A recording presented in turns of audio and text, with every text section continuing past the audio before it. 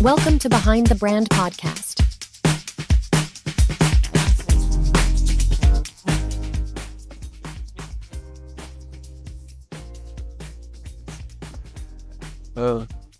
We've started recording.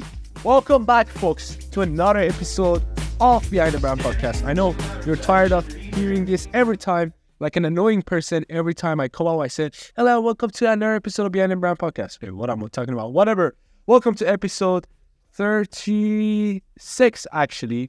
Welcome to episode 35. Sorry, this is not 36. Episode 35 of Behind the Brand podcast, where we peel layers of your favorite companies and show you they're just like onions. They make you cry when you get to the core, and sometimes they stink. I'm your host today, Amir Ali Rajari, and we will dive deep into another company, another brand, and unleash their story. So as this is today our episode 35, well, let's just consider season 2, episode 2, whatever you might call it.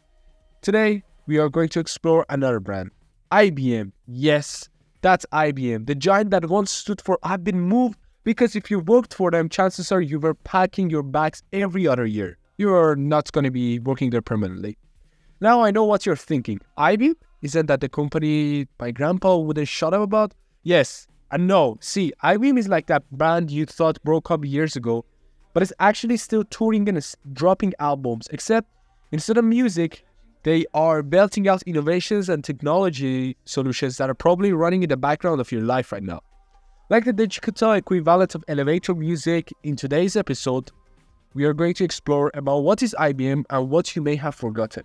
Now we're going to unravel the mystery of this tech behemoth. We will explore how they went from selling meat slicer and cheese graters to being pioneers in the computer industry. So let's kick in. Imagine by stepping into our time dialing way back into late 1800s, 1890s, let's say. Yes, you heard that right. IBM's story begins in a time when your Tinder date arriving back by horseback wouldn't even be considered ironic, but actually pretty standard. Now the story starts with a man named Herman Hollerith, who probably had more in common with today's Silicon Valley tech bros than we'd like to admit. Except, instead of developing an app to tell you which kind of plants you're neglecting in your apartment, Hollerith was busy inventing the tabulating machine. This bad boy was designed to tackle the monstrously tedious task of 1890s census.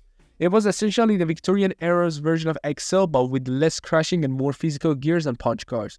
Now here's where plots get thickened. Hollerith's machine was a hit, speeding up data processing like nobody's business.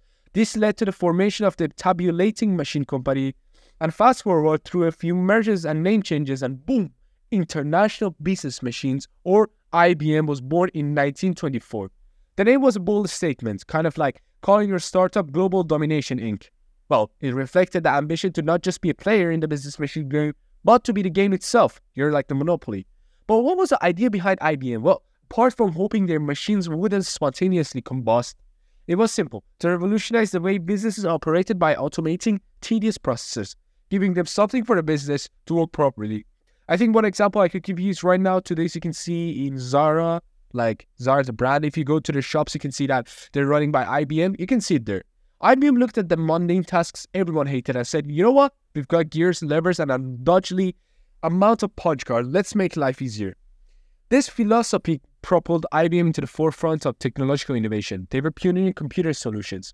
So when you think about IBM in its early days, picture a bunch of folks in a dapper suits surrounded by machines that look like they could either help you do your taxes or eat you alive, all working toward a future where technology and business intervened with spaghetti and meatballs.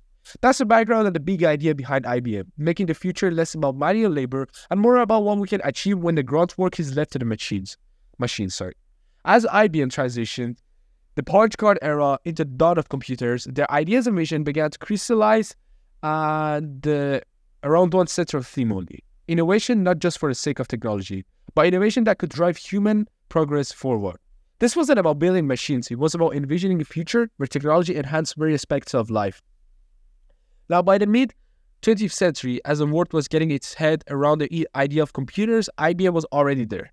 IBM was the first one to, I think, ever create a computer. Like, they were earlier than Microsoft, Apple, all of them. So you might think IBM came out of nowhere in 1990s. No. Before your father can see the MacBook, IBM was already there. So in the early 1950s, there was a leap. they introduced IBM 701.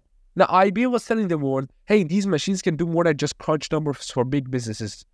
These machines can actually solve complex problems, from predicting weather to exploring outer space.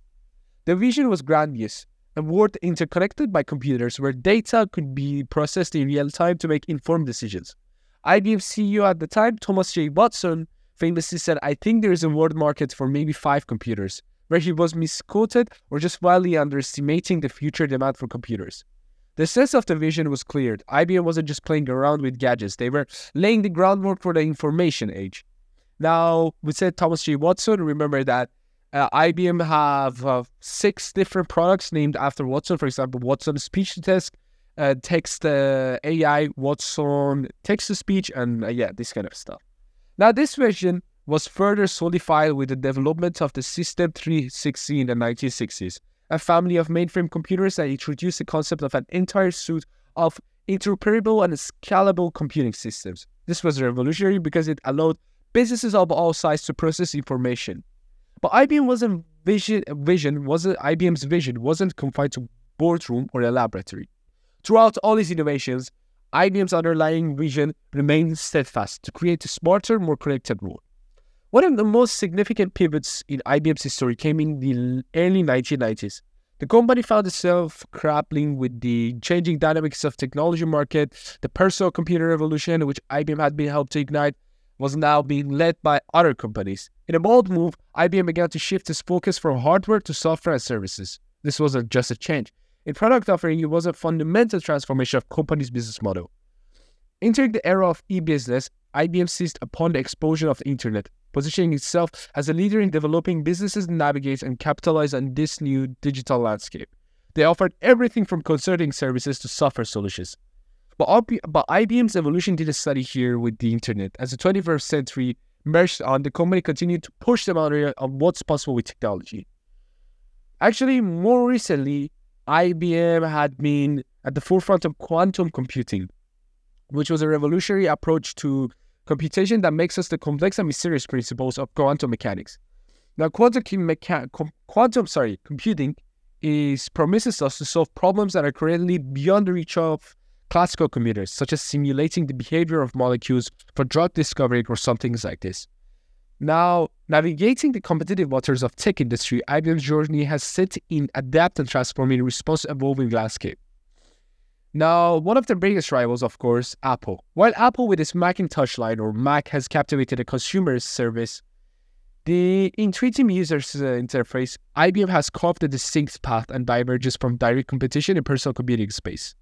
We can never compare IBM with Apple Macintosh because Macintosh came out to be a personal computer that you could use it for your own use and you could do everything you want. But IBM came for a business solution. It was working generally for business. You could go to a company and they would create computers for all the company to be the same, not different, like anybody having a different thing. While the rivalry that once defined the relationship between IBM and Apple in the era of personal computers evolved into a landscape where each company thrives by playing into its strengths. IBM's shift toward an enterprise level with research in AI quantum computing reflects its strategy choice to take over Apple maybe today. Even though IBM has become a powerhouse in enterprise, offering a suite of services and software. For example, includes everything from cloud services. The company's acquisition of Red Hat in 2019 for $34 billion underscored its commitment to becoming a great leader. And also, in terms of AI, which we are everyone talking about artificial intelligence today, IBM's Watson has become a symbol of company's prowess. Beyond its initial fame on Jeopardy, Watson has evolved into a suite of AI services that support healthcare, finance, and even weather forecasting. So, wow. Well, and there you have it. I mean, like always, our tour into business's world, a company that has not only witnessed the evolution of the computing industry, but has actively shaped its direction. We can see IBM's journey is a testament to the power of innovation. So as we wrap up today's episode, ladies and gentlemen, behind the brand, let's tip our hats to IBM, a company that indicates the future of technology. I would like to thank you all for still being with us, tuning into today's episode and walking through the channels of tech industry. Be sure to join us next time as we dive into another fascinating story. And keep dreaming, keep evolving, and keep innovating. I'm your host, Amir Rajeri, and I will see you soon next time. Thank you so much and bye.